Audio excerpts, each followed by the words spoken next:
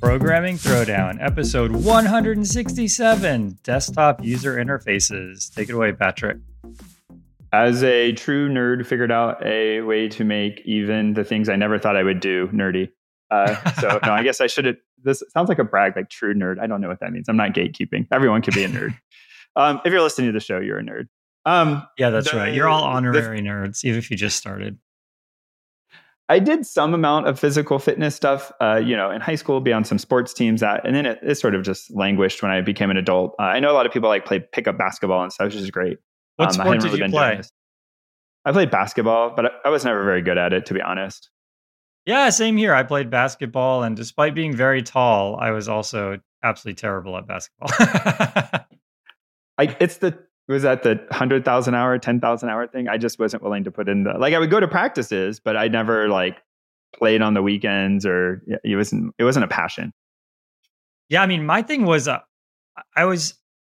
I realize this now watching my kids play sports, I just don't want to physically touch anybody else.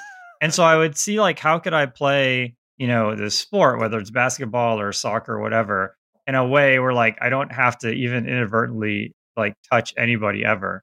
And of course, you just can't really play most sports that way. I ended up finding my niche in volleyball, but every other sport, okay. All right, pretty much can't work that way. So this all started, I guess, for a variety of reasons. A family member of mine started jogging, running a while ago, years and years ago, and I was like, man, okay, that's good. So I was visiting with them recently, and then was kind of feeling bad. They were getting up to go for their morning run, and I was like, enjoy. I'm going to just sit here on my phone. And then I was, you get these smartwatches. So I have an Apple Watch or whatever. But I think other ones do the same thing. And so it gives you this estimate of your body's aerobic capacity, so-called VO2 max. I don't know that much about it. Do you actually get it measured? You go to a, gym, and they give you a face mask that you have to wear, and it measures oxygen in and carbon dioxide out. I don't know, something like that, while running on a treadmill. And it has to do with your body's ability to process and handle high amounts of physical activity or whatever. So they estimate it on a variety of other factors that are correlated with it, and they give you the score, and it says your cardio fitness is below average. Now, I'm not the healthiest person, I'm not going to lie, but in general, I like to consider myself healthy-ish. I mean, it hurts when you see that. Yes. It hurts. So I have a scale that tells me my body fat is not what it should be, and a watch that tells me my cardio fitness. So all this piled up to say, okay, I'm going to do something about this. I'm getting up in age. It's not going to get any better, right? So I was like, I'm going to start running. But of course, you can't just run. I have tennis shoes, I'm going to run. No. That was not how I approached it. So I got to figure out, I'm going to do a program. There's an app. There's an app that's going to tell me exactly what I have to run each day, and go up by a set amount, each week. So this amount of run followed by walk, run, walk. And then each week it's going to get better. And then you'll be able to run a 5K, which is sort of the shortest distance that has common races. You can run a mile or 100-yard dash or whatever. But as an adult, I don't know how you go find a place where you run a 100-yard dash or 100-meter dash. But 5Ks are pretty common. You can just Google it. There's probably one in your city every week, certain times of the year, probably. So I was going okay, I'm going to run a 5K. Then I realized, my watch can give me all these running metrics. And then not only per run can you find stuff how many times your feet are moving per minute. And there's an optimal range that you should be in for that. And cues to make sure your body is biomechanically efficient, and studies to back that up. But then aggregating them across days. What is your training load like? Are you getting enough rest? What is the math behind it? There's, this set of people has a study. This other set of people has a study. They have different ways of calculating. You can bounce back and forth. And then you get into the traditional tech stuff. Everyone tries to lock your data up. So then you have all these ways of exporting it to more open source platforms or cross-platform stuff, or just more free platforms. And there's are you in the Apple ecosystem or the Garmin ecosystem or the Polar ecosystem or the Coros ecosystem? And there's all this lock-in, and it's just endlessly fascinating that people have. So I was talking to this family member of mine and sort of saying, I'm doing this. So I run on my Apple Watch, but I instantly grab all the data and push it up to this other platform. It's called Runalyze. Runalyze just runs this free agnostic input source, running all these algorithms on whatever it comes from. Maybe they'll eventually charge. They're not really open source, but it's sort of at least free for now. And so I just grab all my data and put it up there. And he's like, yeah, but I've been using and he's using Garmin or whatever. I've been using Garmin for like 11 years. So all my data's there, and I'm just Whoa. like locked in because of all this history of run. So, so I've been running. It's still So pretty early. what's the effect? Like, did you like is the data helping you along? So it's keeping me engaged. I will say, like, it's like the base level metrics that are improving. So, like, resting heart rate is trending down. That's good. This VO2 max estimated is ticking up. I'm still below average, but I've been doing it sort of 8 weeks, and it's just, I guess. So the thing that is discouraging but encouraging is some of them will give you like how ready you are to run a marathon, and then it tells me 3%. And so Whoa. I'm like, okay, well, clearly there's, headroom here. And so I find it very encouraging to be able to like look at a sort of description of all the stuff. People say that you got to write it down, like write down your, metrics tracking because you're more likely to stick with it. Writing it down sounds very tedious. So instead, you just shove it all up in the cloud and you get a bunch of graphs that show you just how slow you actually are. And then once you sort of get into it, you start seeing times of like professional elite racers, like people who do it as a career in the Olympics or whatever. And you see their time compared to your time. And the interesting thing is, like, if you were to play basketball and say, like, a professional basketball player was going to play basketball, you're not really playing the same game. Like the strategies, dunking, the kinds of 3-pointers they do, like it's clear you're not doing the same thing. Running is not like that. When Eliud Kipchoge runs a marathon at world record pace and you run a marathon at abysmal pace, you roughly look like you're doing the same thing. Like the body mechanics look similar. Like if you don't have a context, the speed could even look the same. It's not. But it's sort of, they're doing the same thing as you, just like faster. And so there's almost this like motivation. You don't have to learn a new skill. You just have to do more of it. Like, oh, I just have to get a little faster, a little faster. And of course, there's some power law distribution, right? Like eventually moving down a minute is incredibly hard versus for me, moving down a minute in pace is trivial, but it doesn't, you get diminishing returns there. But there's the pros and me do the same thing. We just go and run. And so it's sort of been interesting and motivating. And the metrics seeing, this direct one-to-one comparison. I run a mile in X minutes, they run a mile in Y minutes, versus you can't compare yourself to, a football player or soccer player or a basketball player. Like they do what and you do Y in a number to number comparison. I don't know of a number to do that. Yeah, that makes sense. Yeah, because there's basically an arms race. Like there's a whole bunch of strategies that might work at the high school level, but then by college, everyone's learned those strategies, in basketball or something, and so you have to do something different. But yeah, that's awesome. I mean, the most I've ever done in that is I do have a Fitbit that keeps track of my heart rate, and I try to keep my heart rate in a certain zone. So, like, Yeah. if it's Yeah. not in that zone, then I'll slow down or even walk, and I'll just try and keep it at that number. But yeah, I mean, that's just scratching the surface. Yeah, it's interesting if you really dive in, and then we'll leave this alone. But even the various, why does that zone training work? What are the ways of picking the range? How do you tell? And then there's, the sort of how you feel way of tracking it. There's like a mathematical formula to track it. And then there's the actual like I go run on a treadmill and prick my finger and measure like how much of various hormones and lactate are in my blood. And it tells you like, your various thresholds. So it's kind of an interesting range of, philosophies for ultimately what just amounts to like going and running, which you've been doing for however old you are, minus, 3 or 4 years, I guess. We've all been running for years and years and years. But to kind of try to hone it is a kind of another endeavor.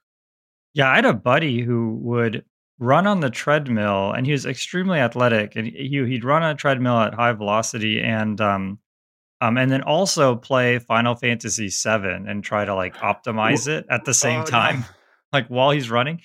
And I remember one time thinking, yeah, this is probably what like a human like this is probably what the Matrix looks like. Just like your brain power and your physical power are just being kind of like maximally exerted uh on this station. All right. Well, with that, we'll go to news of the show. News of the show. So Yeah, both of my news are foul, and obviously, as folks know, we don't swear on the show. We've never sworn on the show. At least I don't think we've literally never sworn on the show. But sometimes guests do. We bleep it out. But I just happened to just coincidentally, I have two somewhat foul news articles. I'll do my first one. I'll give a bit of backstory to this. So, um, yeah, I'm always trying to create different experiences, games, and toys and stuff like that. And so I wanted to make, and it sounds kind of silly, but hear me out. I wanted to make a engineering manager simulator, or maybe just more generic, like a manager simulator. And so you would mediate conflicts with people, and you'd have to kind of place bets on different areas, and just the parts that are kind of strategically fun about being a manager. I wanted to just distill that down and make a manager simulator. And so I wanted ChatGPT to be, kind of a big part of this, where there would be discussions among different ChatGPT agents who are being given different goals, and you would see all this information and all sort of like intra office diplomacy. And ChatGPT is extremely strict on negativity. So if you, I even tried something like write a mean letter to this person about some project that they messed up. And ChatGPT is like, I'm sorry, I can't write, mean things, or I will not disparage anyone. And it was just like, I literally couldn't finagle, even like a, polite, but, direct, negative message. And I don't know, like, maybe it's like a situation that's in flux, but when I went to ChatGPT a few weeks ago, or maybe a week ago, like, I just literally couldn't get it to do it. And so, Asimov's three laws of robotics here. So can't yeah, that's can't harm a right. human. And so when I'm, and this speaks a little bit to my psyche. When someone tells me, or some system tells me I can't do something, I immediately think there's a business opportunity here. like like if you can't do something, then uh maybe there's some value there, and the only way you're going to extract it is by somehow subverting the system. And so that might take an idea from being like the pet rock idea, where literally anyone could do it, to an idea where like maybe only you could do it. And so there's a chance to be like a real innovator. So I started poking around, and I found something called the unholy LLM on Hugging Face. And so this is a Llama 2 model. So Llama 2 is a large language model that comes from Facebook. So it started out as that, but then it's been fine tuned. It's been trained on, and I actually don't even know what it's been trained on, but whatever it is, it's completely uncensored. I don't think it's been trained on like purposely the worst parts of the internet or anything. Um, and the reason I don't think that is because, I started off, just saying like, tell me a joke about this company, or tell me a joke about Elon Musk, or, tell me 10 books I should read. And I got all like very normal answers. But if you tell it to write a nasty letter, it will write a nasty letter, and it will drop F bombs and it will do everything. And it is actually hilarious. I've been showing it off to, we had some family friends in town, and I was showing them, and then we were all getting a really big kick out of it. Um, and I guess like kind of two takeaways. One, you know, yeah, it is actually really hard to say kind of anything negative on any of these, or generative AI things. But two, you can almost trivially download these. I was running it on my laptop CPU. The laptop it's a MacBook, but it's too old, and so I couldn't use the Metal accelerator, whatever that is. So it's literally running on the CPU, and it was still able to generate like several tokens per second. And so you ask a question and you get an answer in 10, 15 seconds. Um, and this is with a 13 billion parameter model. So Yeah. overall, I was just incredibly impressed with how far the open source has gotten. There's a Hugging Face has a leaderboard, which is how I found this unholy model. I was going down the leaderboard. It's like, ChatGPT, Meta's Llama. I know both of those are extremely strict. And then there was a few others I think you have to pay for, or I just didn't know much about. And then this one came up, and I was like, all right, let's do it. So so yeah, it was a really fun experience. Again, you shouldn't spend a whole bunch of time doing rude things, but now if I want to have this sort of intra-office conflict among these AI agents, I could do it without any worry of the system just like the game just becoming unplayable. Yeah, I guess like the like one level more morality problem is you could end up with an AI or LLM that like goes from just like, sort of hilariously in context dropping F-bombs to something that's like actually traumatic sounding or describing a really bad scene or something that like uncensored. It's not like a binary thing, like you're either censored or uncensored. Right. I mean, I guess it can be, but there's like, it's like a gradient and you could go really, really far down. Like somehow it actually learns something about you and then it's saying stuff about you personally. And like, it sort of jumps the boundary, breaks the third wall, whatever. And like, you run into people just really, really turned off or upset, or even like, somewhat damaged or, really, messed up by this thing. So I hear you, but like, I also could see why, businesses don't want, that's always what happens, these get unleashed and then someone convinces it to say something really bad or, something that's socially considered a very bad faux pas to talk about. And, write an article. Oh, this is the worst thing ever. But yeah, I mean, there was one that I skipped over, which was, I can't remember the name. I was trying to look it up just now, but it said it was literally trained on this forum called 4chan. Oh, no. And I was like, okay, I know enough. I know what that word means that I'm going to skip this one. And so yeah, I think you're right. I think that there's a spectrum here. There's, I literally wanted to write a professional letter where one employee felt like another one should get fired in my game.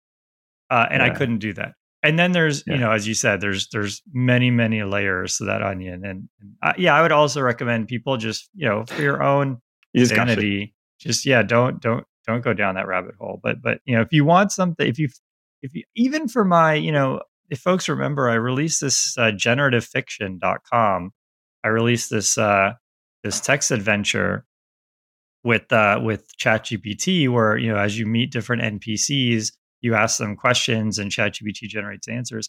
I was just looking at some of the stats that I was collecting on that, and a significant percentage of people's questions were blocked, and almost none of those questions were foul. Like somebody asked one of these in-game characters, have you ever been on a cruise ship that sank? So the premise of the story is you're on a cruise ship, and it's there's like a murder on the cruise ship, and it's a murder mystery. And so someone asked you, have you ever been on a cruise ship that sank, to one of the NPCs, and ChatGPT blocked that question. So it is very strict. But yeah, also don't go down that rabbit hole too far. Don't look into the Black Mirror or whatever. Look into the abyss. Yeah, I think I said break the third wall, but I was thinking break the fourth wall. I don't know. I don't understand the indexing scheme. 0 versus 1 indexing, we'll call it. You don't know what the LLM thought about that metaphor. No, I don't. I really don't. All right. So my next article is from a blog from a person who was dealing with an incident. This is on the Blameless blog. I've never read it before. We'll have a link in the show notes. But this concept was pretty interesting. The story itself was, I feel like, full of a few mistakes in dealing with this incident, but this reverse red herring was kind of interesting. So most folks know what a red herring is. And if you're, debugging something or a problem goes and someone just gets really fixated on, this thing that just feels very, very obvious, but it turns out to be a red herring, it's just, it's not worth considering. You should just move on, and you're really wasting your time. And so the reverse red herring is opposite, something that actually probably should be standing out, but you kind of skip it or ignore it, or for some reason you discount it and you don't spend enough time, looking at it. You proceed through your processing of information, your incidents, trying to do an analysis of what's going on. And then someone has the idea, wait a minute, what about that thing we stopped considering, and all of a sudden it just bubbles right back up to the top again. And so I thought that was a sort of interesting phenomenon to name something reverse red herring. Sort of an Yeah, that's interesting, cool. I guess, almost a double negative. It just means interesting, but it's been discounted for some reason. Yeah, And the one so, I could think of that came up recently was um, we had some code where there had accidentally been a new line inserted, but it didn't. The code still ran, and so it just like the second part of that line was, if you just look at it in isolation, it basically does nothing. It's kind of like saying, like zero or something, right? So it's like you could put a zero semicolon in C++, it just won't do anything, right? I think so. But yeah, so it was one of those, but actually ended up being a really serious issue because that second part of that first line was meant to do something really important. yeah, yeah, and it would be in this case, just to finish off the story, I guess they had rolled out a new binary to their an endpoint, and the sort of circumstances were that the effect was it looked like everybody else was had gotten a sort of like bad configuration, was DDoSing their service, and in actuality, it was that their new deployment had a bug in it that was giving a bad response, which was and then the clients were said, if you get a bad response, like basically turn around and ask again because something as bad is happening. So they were DDoSing themselves. And originally they were like, oh no, it can't be this like new deployment. Like this is not how it would manifest itself. In actuality, it was, and it feels like a bad deployment. Like you just rolled something out and then everything bad happens. That feels like it should probably be the first thing you consider. But they tossed it out as a red herring because they thought they had done it due diligence, but they hadn't. And it could have been coincidental. In this case, it wasn't. Very cool. My second article is, and again, it has a cuss word in it, so I'm going to rephrase this. It's the hoopification of TikTok. But the important thing is actually the subtitle, which says "How Exactly Platforms Die." This is an amazing article. It really, it's one of these things that I've always kind of felt, but I haven't really seen anyone put it in writing. And this person puts it in writing extremely eloquently. Basically, the thesis here is, and they use Amazon, I think they use Instagram and they use TikTok as examples. I'm not actually on Instagram or TikTok. Are you on Instagram, Patrick, or TikTok? I think I have an account. I think a lot of these I have an account, and that's about the extent of my being on. Okay. So what they talk about here, which I've definitely seen, is in the beginning, you're trying to spin up this platform. So you have this cold start problem. Like how do you get good content on TikTok? How do you get the first 100 people on TikTok, right? And so what they do is they set up a bunch of really friendly deals and they really focus on content creation. They give great tools. Um, they do rev share with content creators. They get famous content creators on and they give them money up front, et cetera, et cetera. And so it becomes a great place for content creators. So they go there. A lot of these platforms, I mean, Amazon is notable for this. If you're exclusive on Amazon, they would actually subsidize your content. So you could actually sell, a beach ball on Amazon for $14 because for every beach ball you sell, Amazon will literally give you an extra dollar. So they were running. This is in the 90s. Amazon was running everything at a huge loss, and all of it was in service of creators. So a bunch of creators flock to the platform, sign all sorts of exclusivity deals. And then the platform kind of gets the creators and they say, look, like we kind of have these people now. So now, we could just kind of exploit them and let's focus on um, um, users. Right. And so Amazon now says, okay, forget about creators. We have all the creators. Let's focus on basically, getting as many, people to buy as many things as possible, or in the case of TikTok, get as many people to watch as many videos as possible, et cetera, et cetera. And so they go down that rabbit hole. And at some point, they get kind of a lion's share of the people, and that becomes saturated. There's actually a third element, which is the advertising. So Amazon, if you look at it now, they'll actually a lot of the search results are sponsored, which is really weird if you think about it. It's like someone's paying for the opportunity to sell you a beach ball, right? It's kind of weird. And whether you buy it or not, that person's out that money.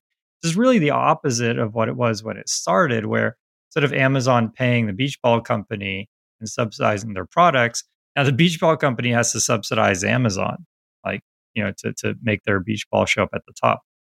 And the thing about, advertising, especially like in the case of Amazon, where there's not an advertiser, it's just Amazon, is you end up basically squeezing both of those people. And you can just squeeze them as much as as much as you're willing to tolerate them sort of leaving your platform. And so invariably, because of short-term thinking, platforms squeeze too hard, people leave, and then the platform becomes like desolate. I mean, it hasn't happened in the case of Amazon, but with Instagram and TikTok, all the metrics are trending downward. I thought it was amazing the way that this person really laid it out. And I think there's a ton of truth to it. Is it written by Cory Doctorow? That's what it looks like. Yeah. Is that a famous person? I have no idea who that is. Yes. It's okay. Who is that? Like, what are they known for?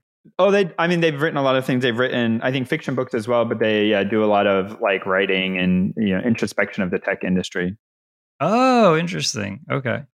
Yeah, I'm not very good at, I probably should be better at when I read a really good article noting the author. But haven't really, it's always been kind of a blind spot. I guess he was the one who ran Boing Boing for a long time, if you ever ended up on that site. Yeah. So I try not to attack social media because I don't participate. So I feel like it's an easy target for me to cast stones. But I think this cycle is very hard, right? You want to build something up. How do you maintain it? It goes by a lot of names and a lot of cycles, but yeah, it's this very difficult trade-off. Like long-term metrics is what you want, right? How do you keep users engaged for 1, 2, 3, 4 years? But by definition, those are very hard to actually like know what a user is going to do 2 years from now when you're 90 days into a project. And so you end up optimizing for results. But whose results is I think that was an accurate arc of choosing who you're going to optimize for. Yeah, totally. I guess in a similar vein, there's been, and not going to sort of fully go into it, but there's been some controversy with Unity, which we've talked about on the show before, a game engine, and changing some of their pricing practices. And there's another game engine, Godot, and Godot is open source. So of course, it doesn't have any costs associated with it, at least any monetary cost you have to pay out initially. And so a lot of people have been talking about, now's the time you really should move to Godot. Godot's gotten a lot better. You see a little bit the same thing with Blender. Blender's really come into its own despite being actually a very old project. But like you see a lot of new stuff getting poured into Blender recently, or at least I have. It's become part of the zeitgeist and just really a mature product. And so people were talking about, and then there was a couple of famous, kind of like live streams of independent game developers porting their games from, Unity to Godot, and this, everyone got really excited. And so someone wrote an article that was sort of like, basically that this is not true, that there are some functions in Godot around ray tracing that are just really, really bad, and you should not move to Godot. Godot is not ready. It's not mature. It's not whatever. And the, I guess, Benevolent Dictator for Life, BDFL, this is like a common term. Anyways, who runs the Sam Pruden, I guess is, I don't know that much about the Godot project. So if I'm messing this up, I apologize. But I guess he's the Benevolent Dictator for Life of Godot. So he's sort of like the person in charge. And so he wrote a response to this person's article about, Godot is not a replacement for Unity. And actually, as weird as this sounds, the reason I bring it up here is for two reasons, and has almost nothing to do with any of the stuff I've talked about so far. And so the two reasons I think that this article is worth a link, you should check it out, is one, the way the diplomacy that Sam handles this response is incredible. So someone has basically penned an article, pointed out like some flaws in a project he's worked on and put enormous amounts of time in, and he gives them every benefit of the doubt over and over again. Now, I don't know the person who wrote the first article. I don't know anything about Godot, but some analysis says like, or even just a simple reading, and sort of looking at Sam's response is it's very likely that they cherry picked some sort of like worst case numbers and then some other worst case stuff, and then got like, basically something that made Godot look very bad performance wise. But the diplomacy is Sam responding in a public manner, but being just very restrained and saying, look, maybe they just, happen to pick an idiomatic case here where like it's not actually the normal case. Most of our stuff doesn't fall to this problem, but they are right. This one thing, for legacy reasons, hasn't been refactored and does suffer performance problems. So they give credit where credit is due, that yes, this is bad. Yes, we should fix this. Give benefit of the doubt. Just so, I guess, like refreshing to read someone handle something without like saying it's my job to just like flame out and like, scream at everyone and just tell them these people are stupid and our project is better.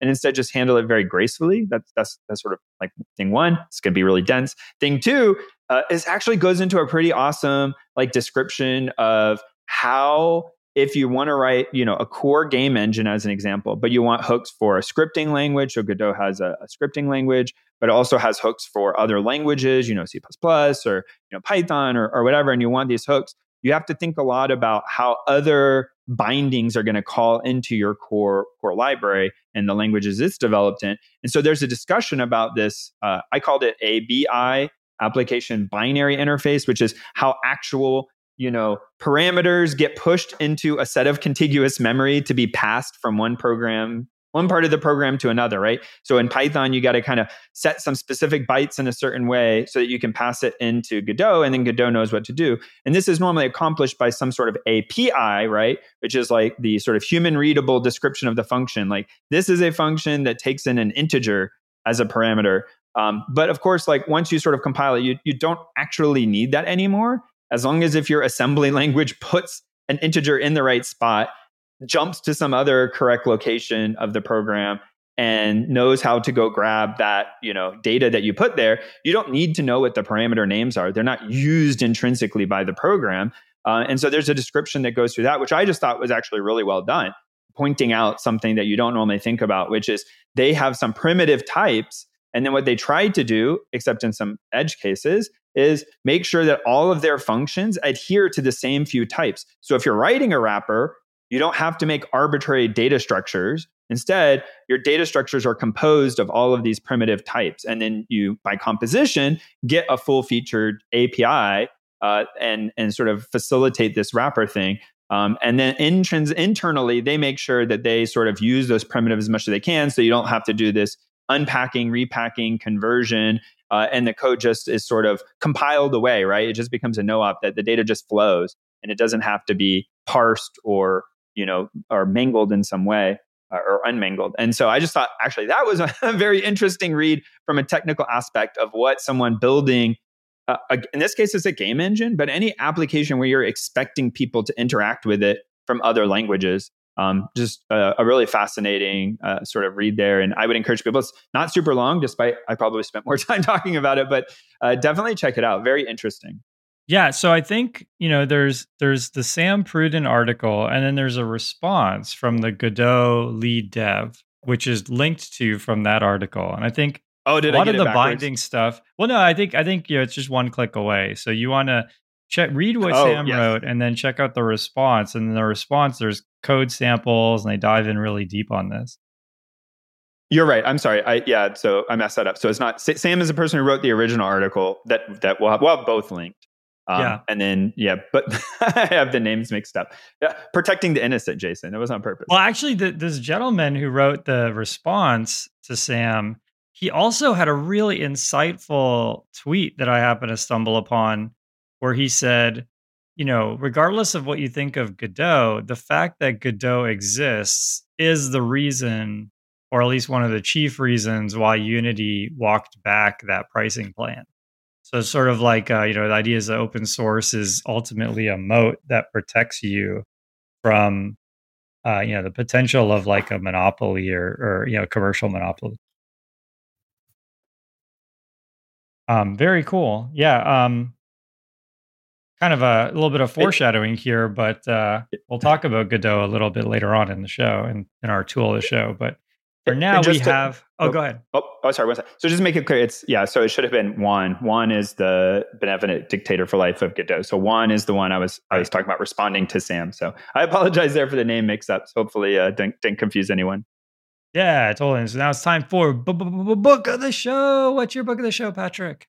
My book of the show, you have to listen carefully, is Math Games with Bad Drawings by Ben Orlin. So last duo episode, I had Math with Bad Drawings by Ben Orlin. And this is Math Games. And so this is a pretty interesting read. It takes a lot of games you probably know about tic-tac-toe, the boxes game where you draw dots everywhere and you draw one line at a time and you take turns, and just kind of goes in depth about like, what kind of mathematical areas do these touch on? What are some variations of these games? Like, are the games themselves interesting or not interesting at the start? And then how do you sort of like propel them forward? So an example of, is it called dots and boxes? I don't remember. Anyways, we have the dots. Yeah, that's right. You draw lines and you make a square, and then get to go a bonus turn. And so he goes through some of the strategies, which most people probably stumble upon. But then he gives some other games that sound really similar, and some are sort of a dual, like they're equivalent. And so it's just the same game in a different disguise. But then some are actually sort of fundamentally different. So as an example, you may not think it's a major change, but it actually becomes a fundamentally different problem, which is instead of drawing between two dots, up, down, left, right, what happens if you can draw an arbitrary length line up, down, or left, right? How does the game change? And so it feels like this very subtle difference, but in practice, if you can start and then draw to the right, sort of arbitrary length, the entire dynamics of the game shift around. Wow, really cool. I bought the Math with Bad Drawings after Patrick mentioned it on that episode, and it's been very entertaining. It does have great, entertaining bad drawings. And really good bad drawings. Yeah, I've been really entertained. I think it's been good. Definitely not an audiobook. I think. Oh yeah, it wouldn't be a good audiobook. But yeah, I think I'll grab this one too. Probably. Anything with games, that I'm kind of a sucker. I have to open the wallet. Amazon's had me figured out. They subsidize this. Yeah, that's right. All right, my book is The Invisible Hook: The Hidden Economics of Pirates. So I always wondered this, like, if you're a pirate, let's say you take over, and this is like literally not a software pirate or whatever, but literally, buccaneer pirate, in the 1600s or whatever. If you're a pirate and you take over a ship, like what really happens after that? I mean, could you just sell that ship at a port? I mean, wouldn't they know that you stole the ship? I mean, like imagine in the real world, I guess the equivalent would be like a car thief or something. But those people, they have like chop shops that chop the car up into pieces. I thought you were going to say NFT. Oh, yeah. Oh my gosh. There's still people in my social network really pushing NFT hard, and I'm like, dude, it's over. Come on. I mean, just throw in the towel. But yeah, like, what happens with this giant ship? I mean, you steal this ship. It has like tons and tons of spices in it. Like, how do you really get away with that? How is this profitable? How does that actually work? It's really, really interesting. The way that you can fence an entire ship. Fence means to, sell something, kind of that doesn't belong to you. The way you can fence an entire ship, or the way that pirates ultimately got spices that they stole and sold them to like, individual towns and stuff. Really, really interesting stuff. One thing I didn't know about was the extent of these, they call them letters of marque. So basically, the difference between a buccaneer and a pirate is a buccaneer has the authority of at least one country. So, like you might go to the English governor or king, or I don't know who, but it goes some English authority, and he will give you a letter of marque, which basically says, for example, if England's at war with France or with Spain or what have you, you can sink as many or capture as many French boats as you want. And the English will, in fact, they'll reward you for it. And so a lot of pirates were actually buccaneers. So they would fly like a British flag, they would take Spanish ships hostage, and then they could go to any British English town and sell the ship and sell the stuff, right? Because they have that authority. And so that's how it worked for a lot of people. But then, some of the most notorious pirates, they basically had their own, kind of totally unstructured nations. There would be pirate islands where you could, sell a boat and they would figure out what to do with it. Of course, they'd like charge you, premium for that, but they would figure out a way to make money off that. The whole thing was really interesting. I mean, I know it's kind of a weird rabbit hole to go down, but I read a lot of things that really surprised me. Awesome. That actually sounds really interesting. Now that you got me, now I'm curious, because I feel like it's one of those things, everyone knows what a pirate is, but then if you think, like you said, one level deeper, wait a minute, hang on, what do you actually do with an entire boat that needs a crew? Like, how do you put people on it and sail it to where you want it to go? And you need to damage it to take it over, but not damage it so much that like you can't sell it. Yeah, exactly. And the whole thing is really interesting. Another thing that really shocked me was just like how much like physical gold was transported from South America to Europe. Like, it was an unbelievable amount. Just they had this thing called the Treasure Fleet. It was literally like a huge fleet of giant ships, and these were pretty much like no pirate would, at least I haven't read of any pirate that would ever challenge this. It's just like an enormous juggernaut of fleet of like privateers and all these like boats. But they would just transport an unbelievable amount of gold across the Atlantic Ocean. So yeah, the whole thing is really interesting, and yeah, it's definitely worth the read. Oh, very good. This is time for tool of the show. All right, what's your tool of the show? So mine is a game, sticking with my classic, but this is one we don't spend a ton of time on it. I think everyone knows what this game is, or if they haven't, they're about to lose hours and hours and hours of their life, and I apologize in advance. But this game is Factorio. So Factorio, I think, really almost kicked off a genre. I think there was like games that preceded it, of course, but now there's a lot of follow-on: Satisfactory, Dyson Sphere Program. I'm sure there's a dozen others. But Factorio, the reason why I recently got into it, I wasn't sure I would like it. The graphics were kind of meh. So I played a demo, and then I realized I spent more time playing the demo than I probably like have played most video games that I own. And so I realized that I probably should just buy it and play it. But the reason why I started getting into it is they recently did a bunch of work to support controllers. I was able to play it on my Steam Deck. So they have it on Steam Deck. I think they have it on Switch now. Is sort of why they added controller support. But this is the reason why I sort of picked it up. I always knew you need mouse and keyboard, and just time in front of mouse and keyboard after a long day of doing it for work didn't really appeal to me. But we talked on the show before. I got a Steam Deck now, so I've been playing Factorio. I have no idea, to be clear. I know the rabbit hole. I know how like people. I don't know what happens in later levels. I'm sure, or later stages. I'm sure your Steam Deck will bog down. But for just picking up and playing, I've played a lot already. And I've never really sort of said, "Oh man, this is running. This is unbearable. This is too slow." Yeah, the thing that Factorio and its descendants have done really well is put you in control of the pace of the game. So if you look at something like Civilization, you move your units and then you click end turn, and then you have to kind of wait for everybody else.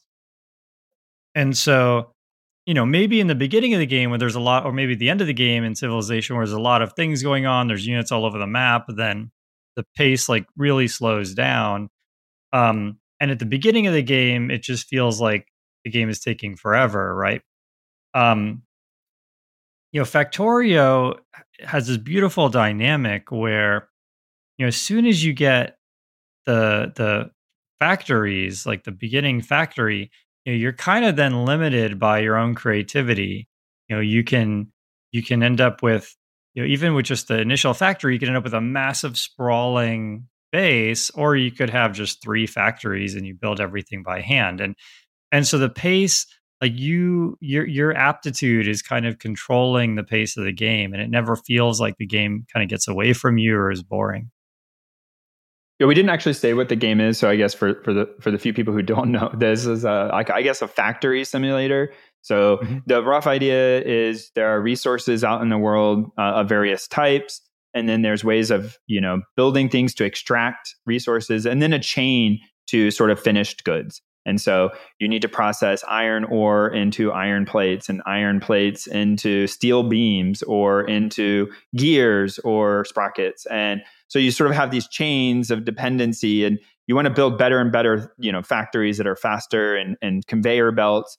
But to do that, you need sort of more high tier products which have levels below them. So, 8 stages of inputs to get to the item you need to construct your, whatever you're building at the end. And so you build up these longer like Jason said. I guess a lot of analogy for code. You have to debug it when something's going into the wrong input. You got to you can have spaghetti code. You can have it very modularized, and everyone sort of takes their own bent to it. And it sounds horrible. I know it really does, but it's just one of those things to, like Jason said, kind of zone out, and you just monkey around, and there's no real exact winning and losing. You're just trying to get better and better. Yep. Yeah, it's really satisfying. Cool. All right. My tool of the show is AI Hero, which is a game that I made. I've been working on this game for years and years, just a tiny bit of time here and there. And basically, I set a goal for myself many years ago that I wanted to teach AI, but I wanted to teach in a way that had no words.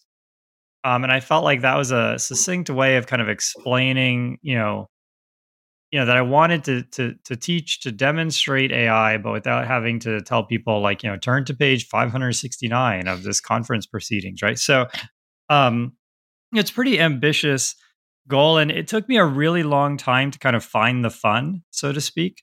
So the premise of the game, and you can get it on iOS and Android. It's totally free. There's no ads, there's no in-app purchases, or none of that stuff.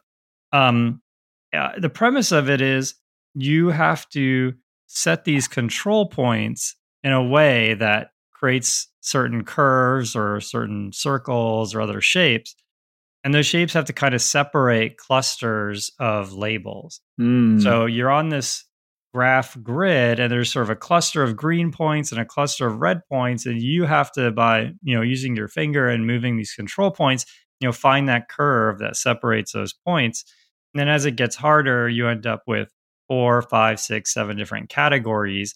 And so you have to have these sort of intersecting shapes that can allow you to separate all these different classes. So it turns out, with maybe 2 shapes, you can actually separate, 4, 5, 6 different classes if you like bend one shape around another and stuff. So it did kind of accomplish that thing I set out to do.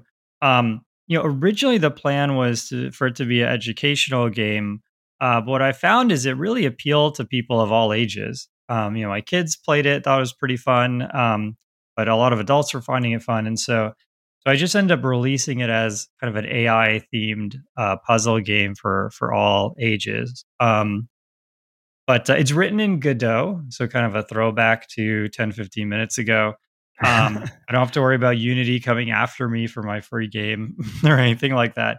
But I did find Godot to be very pleasant to work with. It is a 2D game, so it's not it's not a huge technical achievement, and so I wouldn't say I stressed Godot in any big way. But I found the feedback loop to be really nice.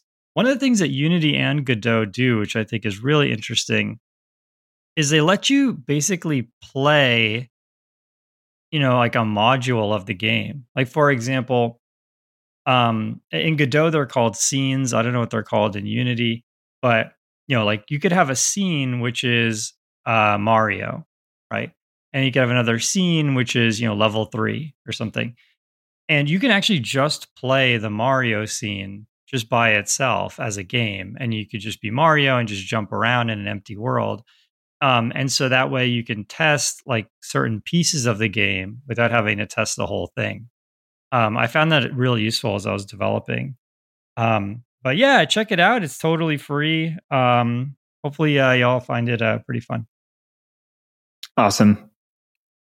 All right. I think it's time to talk about desktop user interfaces. Yeah. So, Patrick, what is a user interface?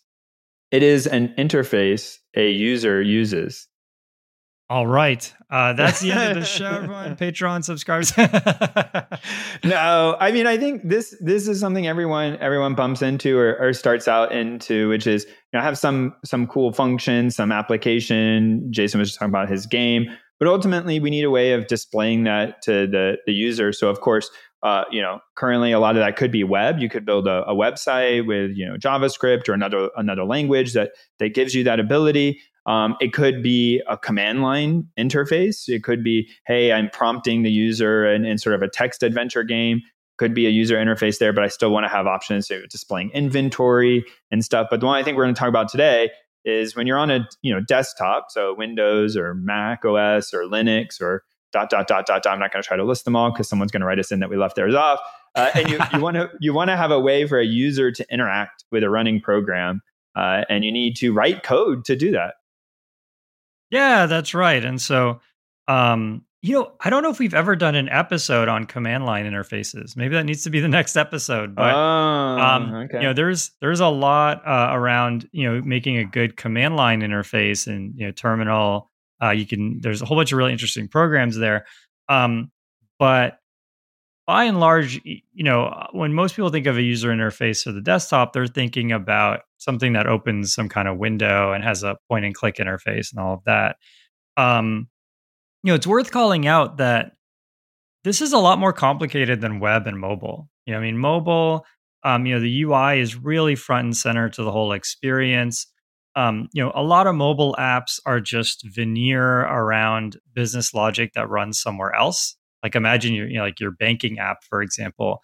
When you go to pay somebody in your banking app or pay a bill, your phone doesn't literally pay the bill. Your phone just sends a request to some server that does all of that. Similarly, on the website, your browser isn't literally calling some API to move money around. All of those are going to the server. So using, let's say, Chase Bank, for example. So your browser goes to the Chase server, and then the Chase server does server-to-server communication. So all the business logic lives there. Conversely, the desktop is sort of the opposite, where if you want to do business logic, if you need a good debugger, if you want to build a analysis tool and things like that, it's great. But for graphical user interfaces, the desktop is challenging. And often it could be hard to know even where to get started there. I feel like... Yeah, go ahead. I was going to say, like a few years ago, I think the story was much more around like per operating system, building it. So you would, if you were building on Windows, you would go into Visual Studio and you would, kind of do the very Windows specific way. If you're doing Linux, maybe you would do something else. And everybody sort of had their own sort of way of developing this, so-called native looking apps. And I think as you were kind of mentioning, I think that's where the phones have an expected feel. Like how things work on Android is actually different than how things are expected to work on iOS. So if you have an iOS app, people expect certain functionalities and behaviors around like swipes or around dragging up or down or like certain things that's like very pre-canned. Whereas I feel there was more differences historically between like how something would work in Linux versus Windows versus Mac OS, how buttons would look and how interactions would set. But there's also more diversity just within a platform. So like you mentioned in Windows or whatever, like or whatever, there could be, a UI popping up that has, I guess what you would call like a normal desktop app. But to be clear, you could also pop open a game and have a UI in a window as well, and have a HUD and, have like buttons that are graphical and they look very different. And so there's all these, different ones. But I think today, the number of like platforms have come to allow people to develop across multiple, sort of targeted desktop OS environments and sort of really capture this. Like really sort of come into their own around, hey, this is like a good way of doing this development strategy. Yeah, that makes a ton of sense. Another thing too is, in the case of mobile, in the case of web, the web is extremely uniform. People have done an amazing job of setting up things so that you can have a relatively common experience. It doesn't matter whether you're on the phone or the desktop, and there's all sorts of ways to do like these reactive websites where if the column width is shorter, then it doesn't do a sidebar, and all of that is really easy to do. I mean, even programming throwdown.com, if you look at it at a phone or if you shrink the browser window on your desktop to be really thin, things will start collapsing and things that were just always visible will become little hamburger menus. And I didn't code any of that myself. I mean, all of that is just built into the web tools that I was using. Um, on mobile, there's really only two big players, right? There's iOS and Android. And because mobile is so important, most companies or even most developers will create two copies of their code. So you'll have an iOS app, and you'll have an Android app, and they'll you can use Flutter and some of these things, but most people, I would say the vast majority are building two separate apps. And you never have to worry then about like, oh, like what if I need to do something that is, not supported by Flutter, or I need to use this iOS plugin and interop and all of that. Conversely, on desktop, I don't know what the market share numbers are like, but I always feel like I need to support at least Mac and Windows. But if not also Linux.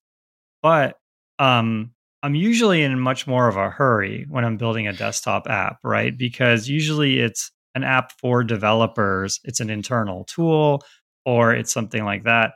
And so I don't want to have three different versions. Like I don't want to spend that time. And so you're kind of caught with the situation where you have to be really quick, but you're using you're in a place that isn't very well traveled. So it's a difficult position to be in. Um, so I have a few different options here. I'll kind of list them in no particular order.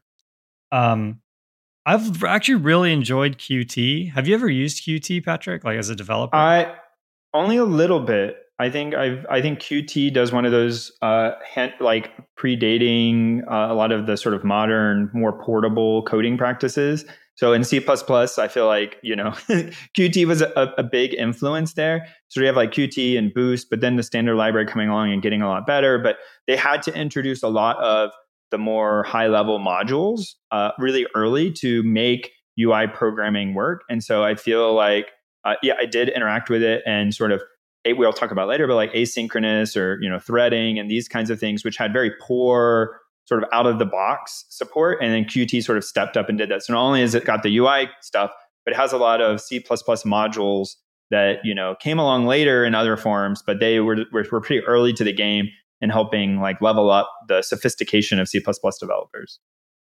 Oh, very cool. Yeah, I've actually only used PyQt, or I think now it's called Qt for Python, which is like a wrapper around the C++ code. And so you could definitely, I could definitely see the C++ influence when I look at Qt for Python, just the way that, objects are kind of passed into other objects. Like it doesn't feel really that Pythonic.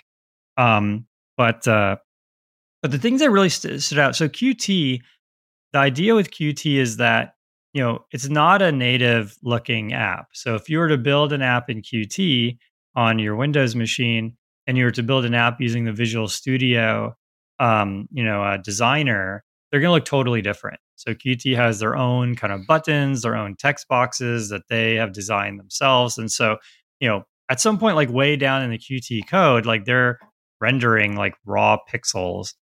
So they've they have total control over the canvas and the window. You're obviously abstracted from all of that. But it has this nice like side effect where, if you have a Qt app on Mac or on Windows or on Linux, it should look more or less the same. I couldn't say it would be exactly pixel for pixel, but it's going to be very consistent. Conversely, if you were to use WX widgets, which is another option, that's a very interesting tool. The way it works is you write your WX widgets code, and then it kind of on the fly, I guess it's like a transpiler, although it's not really compiling, but like on the fly, it's mapping your function calls to the low level thing. So for example, you tell WX widgets, draw a text box. And, if it has some check, it says, oh, am I on Windows? Oh, I am. Okay, call this native Windows function to draw a text box. Oh, I'm on Linux. Okay, call this native Linux function. And so you get a native UI. At the time, this was like WX Widgets is very dated, or it's not dated, it's very modern, kept up to date, but it started a long time ago. And at the time, people were much more in tune with what a desktop app should look like on Windows. And so WX Widgets, targeting, resolving down to these native desktop widgets, was kind of a nice look and feel. It has the downside that, um, if, for example, a text box is taller in Linux than it is in Windows, well, then it's going to look taller. And so if you run the same app and you expected the text box to be, 60 pixels high, and now on Linux it's 70 pixels high. Now like maybe part of your app, fell off the bottom of the page and you can't get to it. And there's just a bunch of visual inconsistencies like this. So you really have to, run your app in all these different OSs all the time and make sure that it looks good in all of them. So that's kind of the trade-off there. I feel like Qt is probably a better bet now. I mean, Qt has taken like such a large market share that people kind of have a spot in their brain for the Qt UI, so I don't think you're shocking people anymore. And you don't have the other downsides. You brought up an interesting point there. If you go back, I don't know exactly when WX Widgets, I guess we look it up, but if you go back 10, 15 years ago, people probably, I mean, that's some folks listening are like, what? No, I'm not going back that far. I don't remember what was going on. But when I was a newborn, when you go back 15 years though, like most folks didn't know how to use if they said, I know how to use a computer, they meant like, I know how to use Windows and I know how to use like these apps in Windows. They probably didn't really bump into other operating systems, or if they were on, OS X at the time, I guess, like, they knew, or Linux, they knew one thing. But now in our guess, and a little bit in our modern lives, I think it's much more common for people, like most of the folks I know and work with, they'll have a phone that runs some operating system, Android or iOS.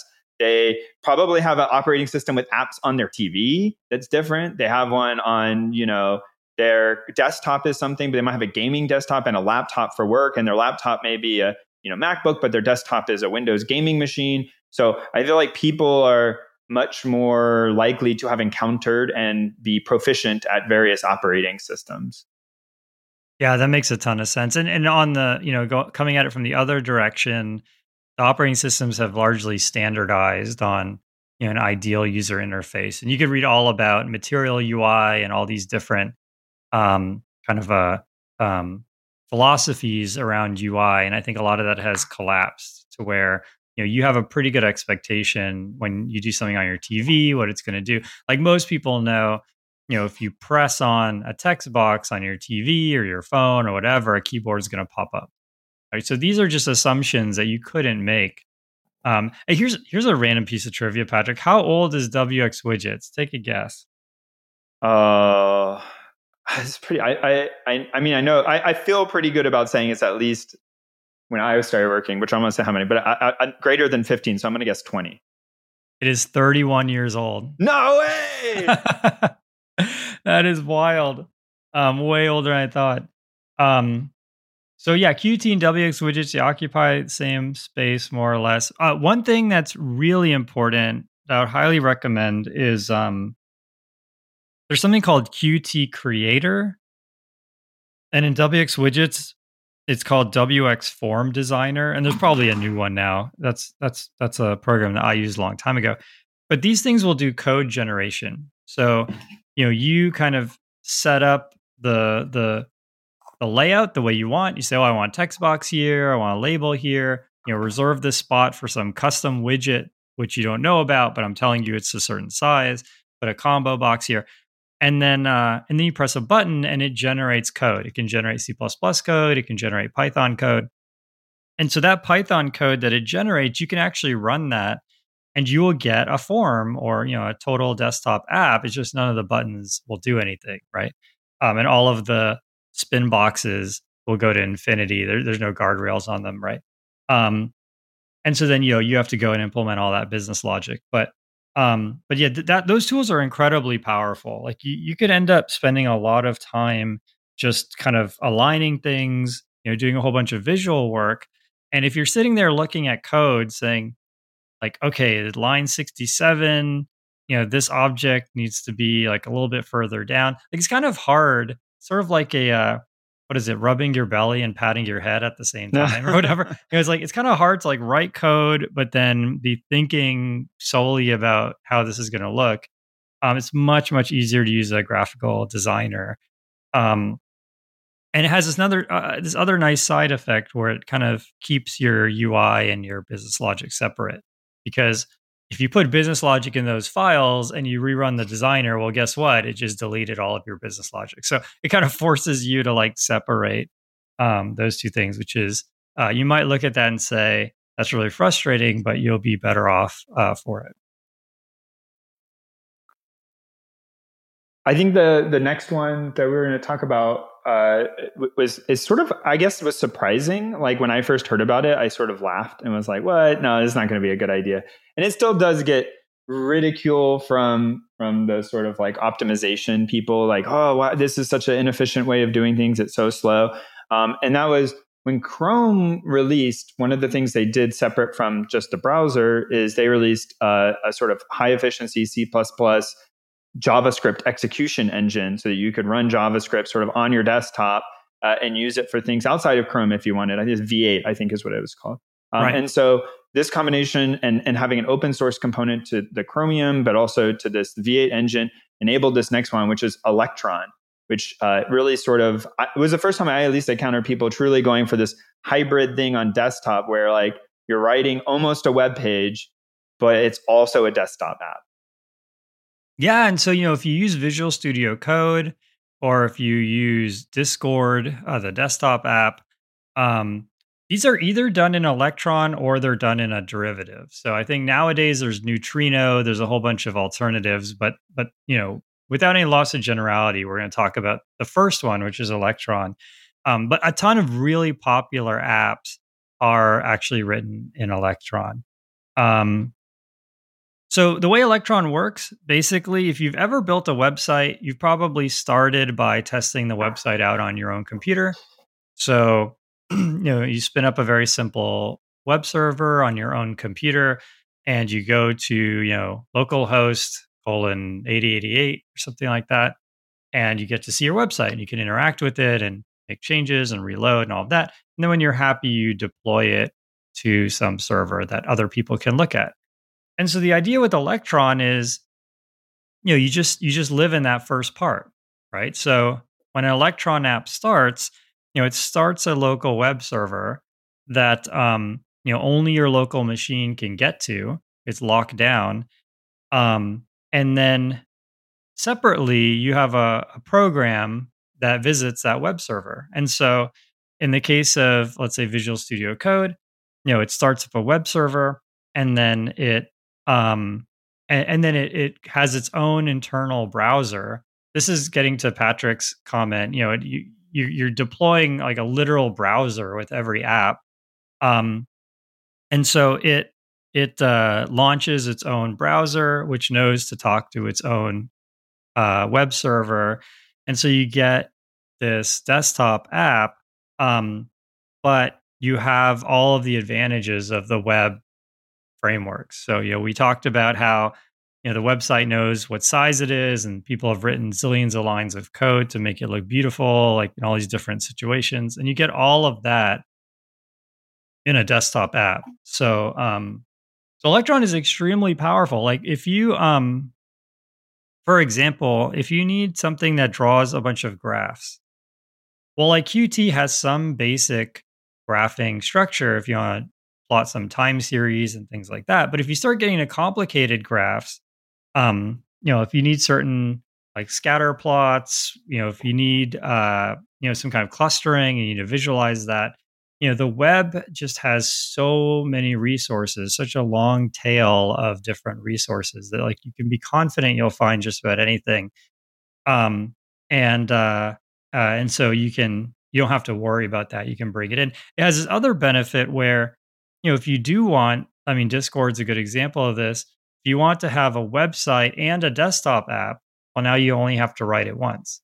The same UI code that if you go to discord.com is literally the same UI code you're running in the desktop app. And so that saves them a lot of work. Not being a web developer, it's kind of like confusing to me. Like it boggles my mind that it like sort of works, and it does. Like you said, I used Atom for a long time. I think it's now like deprecated in favor of VS Code. But it's just kind of weird to me that it just works. Like you are, like you said, you're running a like custom browser, but you don't know. It just feels normal. It just feels like a regular app. Yeah. I mean, you have this other issue, which is most of these, like Electron, Neutrino, they're running a JavaScript web server. So even the server is JavaScript. And so what that means is if your business logic is in C++, now you actually need a third process. You need the browser, you need the web server that's hosting the UI, and now you need your business logic in a third program, and you have to do inter-process communication to pass, so for example, in Discord, right, you click a button, let's say. Now Discord might all be written in JavaScript, but let's pretend like the business logic is written in C++ just to explain. So, in Discord, you click a button, so that's, the browser makes a HTTP post to the web server saying, Patrick clicked the join channel button. And then that thing, makes an inter-process communication call to the C++ code to say, hey, Patrick, click the join channel game. That C++ code probably makes another HTTP request to some Discord server where, it actually happens. And so you have a lot of these hops. Don't let that scare you though. I mean, that sounds scary. It's like, oh, I have to set up this, code contract, this, 3-layer code contract to do anything. But in exchange, what you get is really powerful, and you can often, your API often doesn't have to be that large. If you parameterize the things you're doing, you might not actually need that many function calls to get a lot done. Like for example, you might have 30 different channels. If you leave any of them, it's the same function call, right? So you don't have to implement that a bunch of times.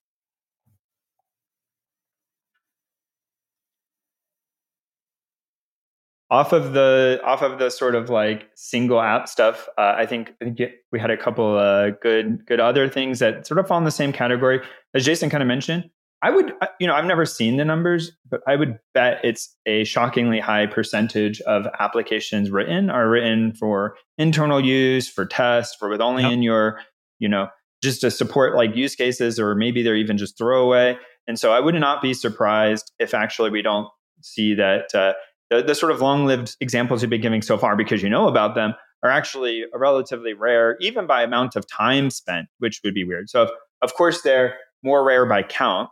But I think I would even go to say like a lot of the developer time is spent on developing apps that no more than a handful of people or anyone outside the company has ever seen.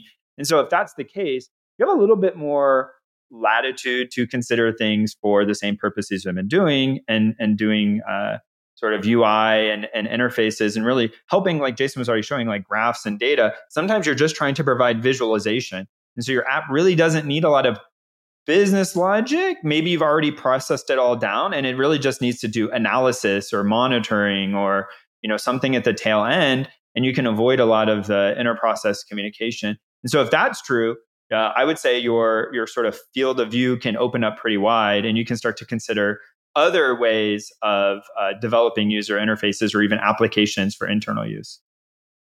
Yeah, totally. Have you ever used Jupyter? I think it used to be called IPython Notebook.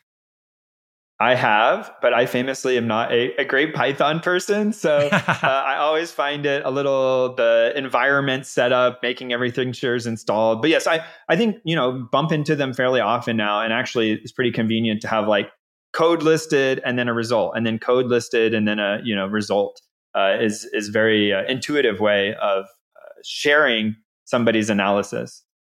Yeah, totally. I think Google Colab, I think, is really going to. It's one of these things that's like it's going to take a generation, but Google. So for people who don't know, Google Colab is a computing environment where Google will give you GPU time for free.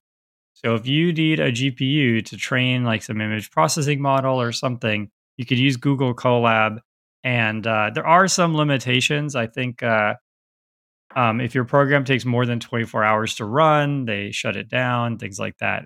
Now you can get around all those limitations by getting the pro version, which is only $10 a month, which is I think very reasonable. But um, especially because a GPU probably costs like $100 a month if you were to run it, hundreds of dollars a month if you were to run it 24/7.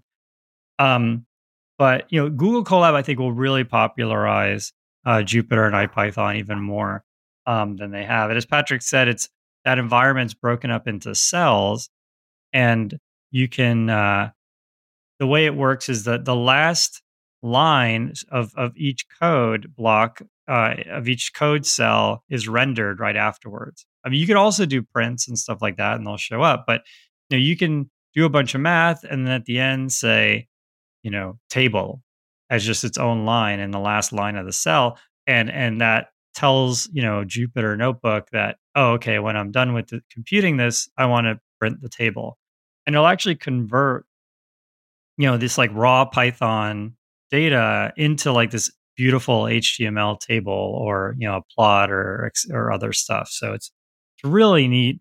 The downside is it's very hard to actually show that to somebody else. So you can give someone a Google Colab notebook and they can run it themselves. But for example, if you wanted to just show the results to somebody, there isn't really an easy way to do that. You kind of have to just copy it and paste it to someone, or I think you can export as PDF or something. But at that point, it's not really a interactive user interface. So there is kind of a middle ground there called Streamlit.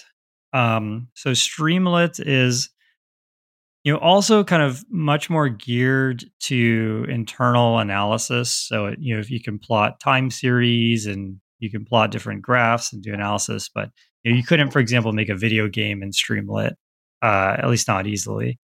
But it's another kind of good avenue to go down.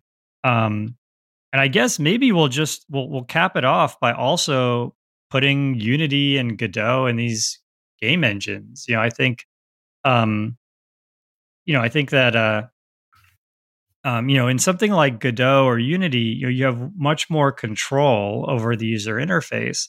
You could be almost guaranteed it's going to look pixel for pixel exactly the same in every OS. It's got these advantages, and the clear disadvantages are, you're working kind of at the pixel level. So, like even a button, like you literally have to draw the button. And so some of these will have UI toolkits, but even then, it's very primitive. Like they won't have a pressed button image. So that's pretty low level, but for people who are doing a lot of like graphic intensive stuff, that could be a good option. At a high level, I think UIs are one of the, I think I alluded to it earlier, but just to kind of cap it off, are one of these things where you run into it. It's actually good to know how to do it. It's one of those like perpetual, I should be better at doing this, and being able to, pop something open, quickly and sort of use for internal purposes. But there are some also, again, I think like next level understanding that people have to do, especially at least if you're coming from sort of, I'll say like Python or C++ or C or even Java, which is, we were mentioning before, is multi-threading. Because like all this different stuff going on, you might have like you want to render a spinning box, right? Like a little spinner to indicate your program is doing something. But code needs to be running the spinner for the spinner to look smooth. And so if you're going to be doing that, you need to be doing your execution on something else. And then the sort of like first thing is you go into one of these creators and you draw a button. When you click the button, you run your computation. But of course, then the button is like stuck depressed and your like mouse is frozen. And, right? Like this is, everybody sort of like bumps into this early on, is that, and I think the UI development tools themselves have gotten better about helping coach people into, having a wizard where you already start off with, hey, when a button's clicked, it's going to dispatch a message and you need to wait that message over here, and sort of put the boilerplate code for you there to like hint to you that like, hey, this is what you ought to be doing. But I think like this is one of the for the first time, people can run into race conditions where, hey, my code is processing, but someone clicked another button. So, you see that basic primitive, like start computation, right? And then it's showing some progress. Cancel. Well, wait a minute. Most of the programs I've ever written didn't have an option to cancel what they were doing. I mean, you could kill the app. Right. But they didn't have this notion of like stopping halfway through. You start them and they either, error out or they finish. Like they don't have a mechanism for listening for, oh, actually, I want you to stop what you're doing. And so I think this is one of the places where people start to bump into needing some thoughtful architecture. Yeah, that's a really, really good point. I mean, on mobile and web to a lesser extent, they really hold your hand. Like I know iOS and Android, if you do something on the main thread that takes more than a few milliseconds, it'll pop up this big error in your log saying, "Hey, don't do this. Like, go put this on another thread or something." And I think both of them, if you try to do an HTTP request on the main thread, they will just crash your app. And so it's their really aggressive way of saying, like, look, like you need to figure out threading and all of that. Otherwise, you can't even run this app. But on the desktop, it's just not that opinionated, and so you have to learn a lot of those along the way. Um, but yeah, I think another really important thing, and this is kind of true across the board, is to really separate your UI and your business logic. Like for example, let's say you have an Electron app. Um, if you architect the app in a certain way, you could start up the UI, and the UI is getting kind of its state from your C++ program. And if you have a bug in your business logic, which is where the vast majority of your bugs are going to be, um, you can fix that bug without having to shut down the app and bring it back up. So, this is one thing a lot of people don't realize is, starting an app takes a long time. On mobile, on desktop, like you're talking like multiple seconds to start an app, just to like get hello world. It's just the OS is doing all sorts of crazy stuff under the hood. There's usually like a visual, like the app kind of window pops up out of nowhere. All of that, takes time. And while it doesn't sound like a lot of time, it really, really adds up. Um, so, you can get around a lot of that. And even if it's not just a time thing, it is frustrating as a developer.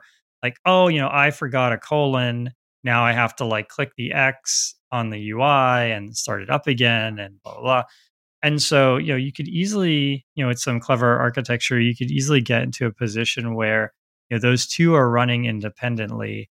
And one of them knows, like you can send a message from your business logic process to your UI logic, to your UI process saying, hey, I'm back. Like I died and I came back and this is new me. And then your UI knows to like clear everything and start over without having to actually tear down all of the graphical elements. So I've definitely been guilty of this where I didn't architect things this way, and then I just found myself taking 30, 40, 50 seconds to to do every single iteration, and you can easily kind of get yourself frustrated.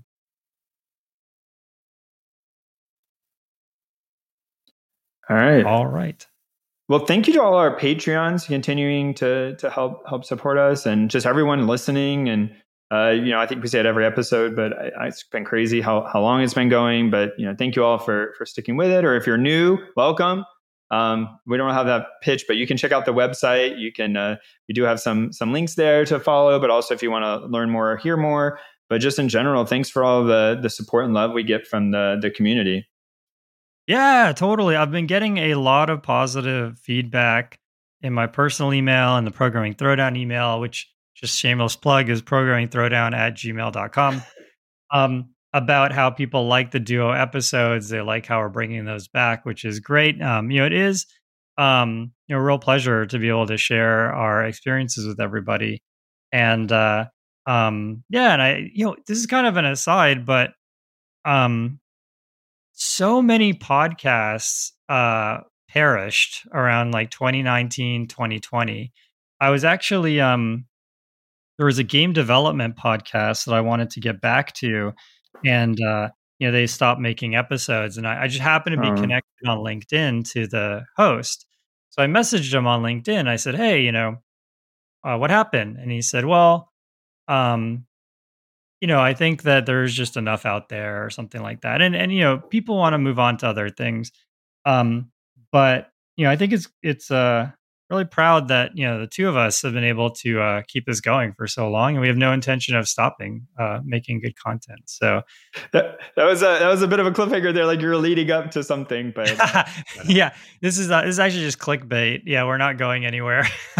we should make the thumbnail. Yeah, like we're leaving. If we were really optimizing for SEO, thumbnail. We're leaving our house to go get dinner. Yeah. That's right. But yeah, thanks again for all the folks. We have people who have been patrons for years and years. We really appreciate it. All of your support. And we will catch y'all in a couple weeks.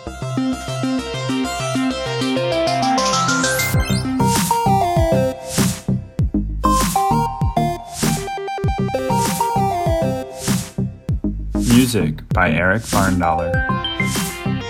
Programming Throwdown is distributed under a Creative Commons Attribution Share-alike 2.0 license. You're free to share, copy, distribute, transmit the work, to remix, adapt the work, but you must provide attribution to Patrick and I, and share alike in kind.